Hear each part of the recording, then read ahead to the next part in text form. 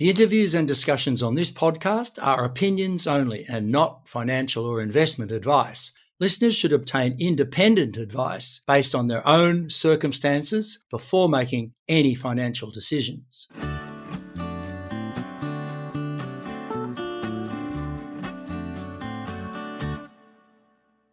Hello there, I'm your host Peter Strachan. Welcome to Stockhead's Rockyarns.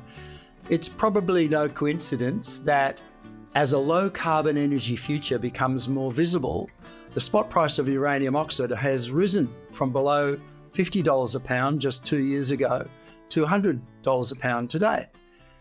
Uranium exchange-traded funds now provide more price visibility for both producers and consumers, which is also great news for investors. To walk us through exploration and development projects at its in situ uranium recovery project in Wyoming, we are delighted to welcome back Bruce Lane, who is an executive director at GTI Energy. Welcome, Bruce. Before we get into the project details, can you brief the listener about your new president of US operations, Matt Hartman? Yeah, hi, Peter. Good to be back with you again. Yes, Matt joined us midway through January. We've known Matt for a number of years. He was consulting with SRK a few years ago when we first encountered him in the US and helped us with our Utah projects. So he's a mining engineer and a geologist. He's got over 20 years of mineral development, technical and commercial experience. And we'd been looking for somebody to provide us additional boots on the ground in the US and to complement our team over there with Jim Boffman and BRS Engineering. And so we're really happy that he's come on board. He's worked at the likes of Cameco Smith Ranch Highland Project, which is about 10 or 15 miles away from us in the Powder River Basin. He's also worked on Encore's Rosita Central Processing Plant in Texas, and on their Dewey Burdock product and on Laramide's Church Rock. So to find somebody with technical experience of Matt's ilk is pretty hard to do in this current environment, particularly in the US. And he also has a lot of commercial experience. He worked with Sweetwater Royalties, which is the largest landholder in Wyoming. I think they have some very significant trona projects. So he's got great commercial experience. He worked there for a few years trying to unlock a bit more of their mineral portfolio. So he really will provide us with a lot of extra horsepower going forward, both on the technical side, but on the commercial side and with local contacts in the US. Yeah, sounds like he hits the ground running. Now, the United States is quite an interesting market from the uranium point of view. What's the current situation in the US and what's driving the market dynamic for your project in Wyoming? Against the backdrop of the global drive to adopt more nuclear power, and I think we're talking about an existing or installed nuclear reactor fleet of 450 or around that. Don't quote me, maybe even slightly higher reactors, and there's a global demand annually for around a couple of 100 million pounds of uranium. There's a primary mine supply of only around 145 or 150 million pounds. So that's the stark gap, I guess, between the demand requirement and the current primary mine supply. So that's the global backdrop. And if we think about the US in particular, needs around 50 million pounds ore on its own a year, being still the largest producer of nuclear power on the planet. So that's just based on current reactor demand. That's not thinking about any future projections. And we know that 22 countries declared at COP28 that they wanted to triple their nuclear power production. And if you think about that in the US, that's going from 100 gigawatts to 300 gigawatts. So a requirement for 50 million pounds goes to, call it 150 million pounds. So that's the backdrop for the demand side. And as I said, supply is falling well short of the existing requirement, let alone the future requirement.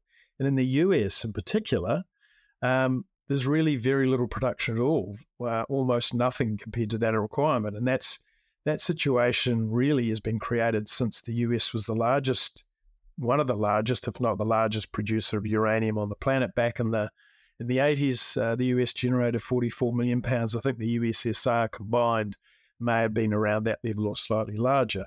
But since then, in the 90s, the mega tons to megawatts program came in, which was the downblending of weapons, warheads and what have you, after the Berlin Wall came down, that really the US nuclear fuel supply business was effectively offshored.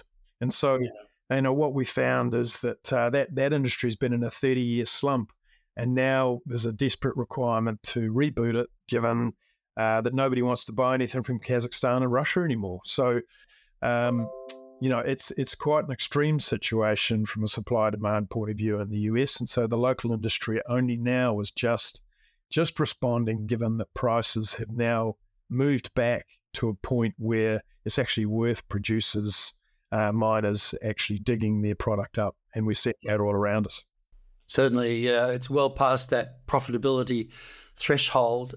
Now, the company, the GTI Energy, has been busy late last year with some drilling. There was a 26-hole drilling program at the La Herma prospect. What do the results say about the development options ahead of you and on existing resources, as well as the potential exploration targets there? Yeah, Peter, we started 2023 without any resources on our books. We declared a small resource in the Great Divide Basin, and then we'd managed to find a very, very significant database for that Low Herma project in the Powder River, which is, as I said before, around 10 miles away from Smith Highland Ranch, which is Cameco's project and the largest permitted facility in the US.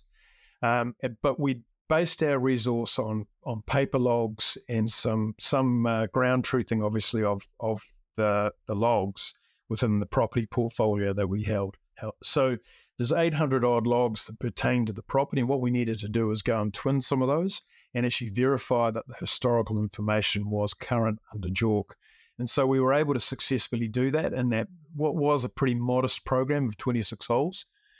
In addition, we were looking to test our exploration hypotheses beyond that known footprint. And so what we had discovered in the database was that there was some signs in the deeper Wasatch Formation below where we were drilling, and we were drilling, the historical drilling was around 300 or 400 feet on average. And so we were able to test a bit deeper below that, and also test into the Fort Union Formation, which is what Cameco produces out of about 10 miles to our east. So we had some success in all measures of that campaign. Our current resources and reserves don't actually account for anything in the deeper Wasatch or in the Fort Union.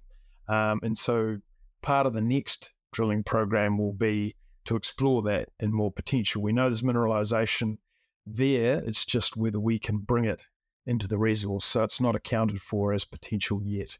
Yeah, so you've been using geophysical data as well. What potential do you think you see there at the Fort Union sedimentary formation targets, and what's the geophysical data telling you about where to drill? Yeah, look, the geophysics, we originally planned that program for our Green Mountain project, which is about 100 miles to the west, which is actually right on the margins, or it's part of the Great Divide Basin, really. And so we decided that we'd do some geophysics also at Low Herma whilst we had the plane in the air.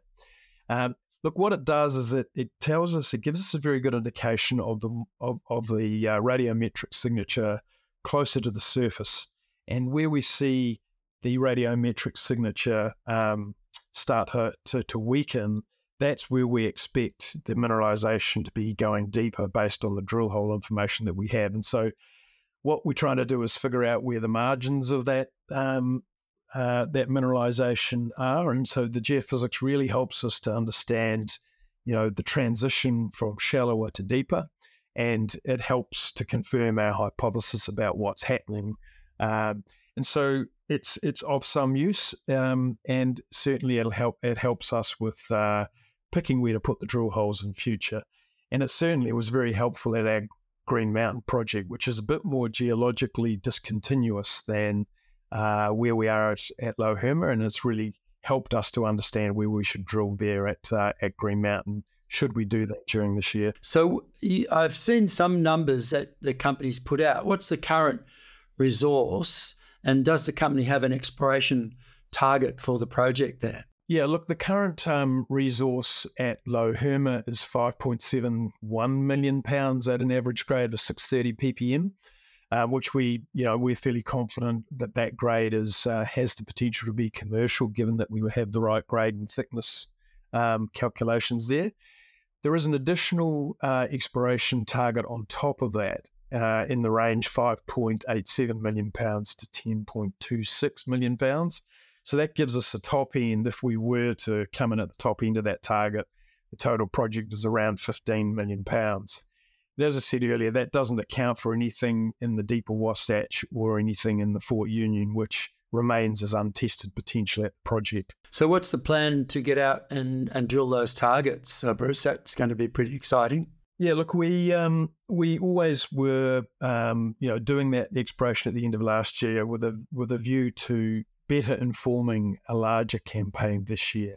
And so Matt Hartman obviously joined us, as I said, in the middle of January. So he spent the last month or so, or a few weeks anyway, getting his feet under the table and getting onboarded with all of the data and working with BRS in Wyoming to come up with a more nuanced approach to that exploration program for this year.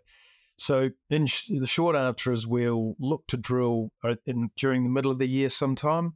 Maybe it's August, maybe we can get on a bit earlier. There's a number of factors there. And in terms of the absolute size of that program, we're still working through exactly how many holes and exactly where we want to put them.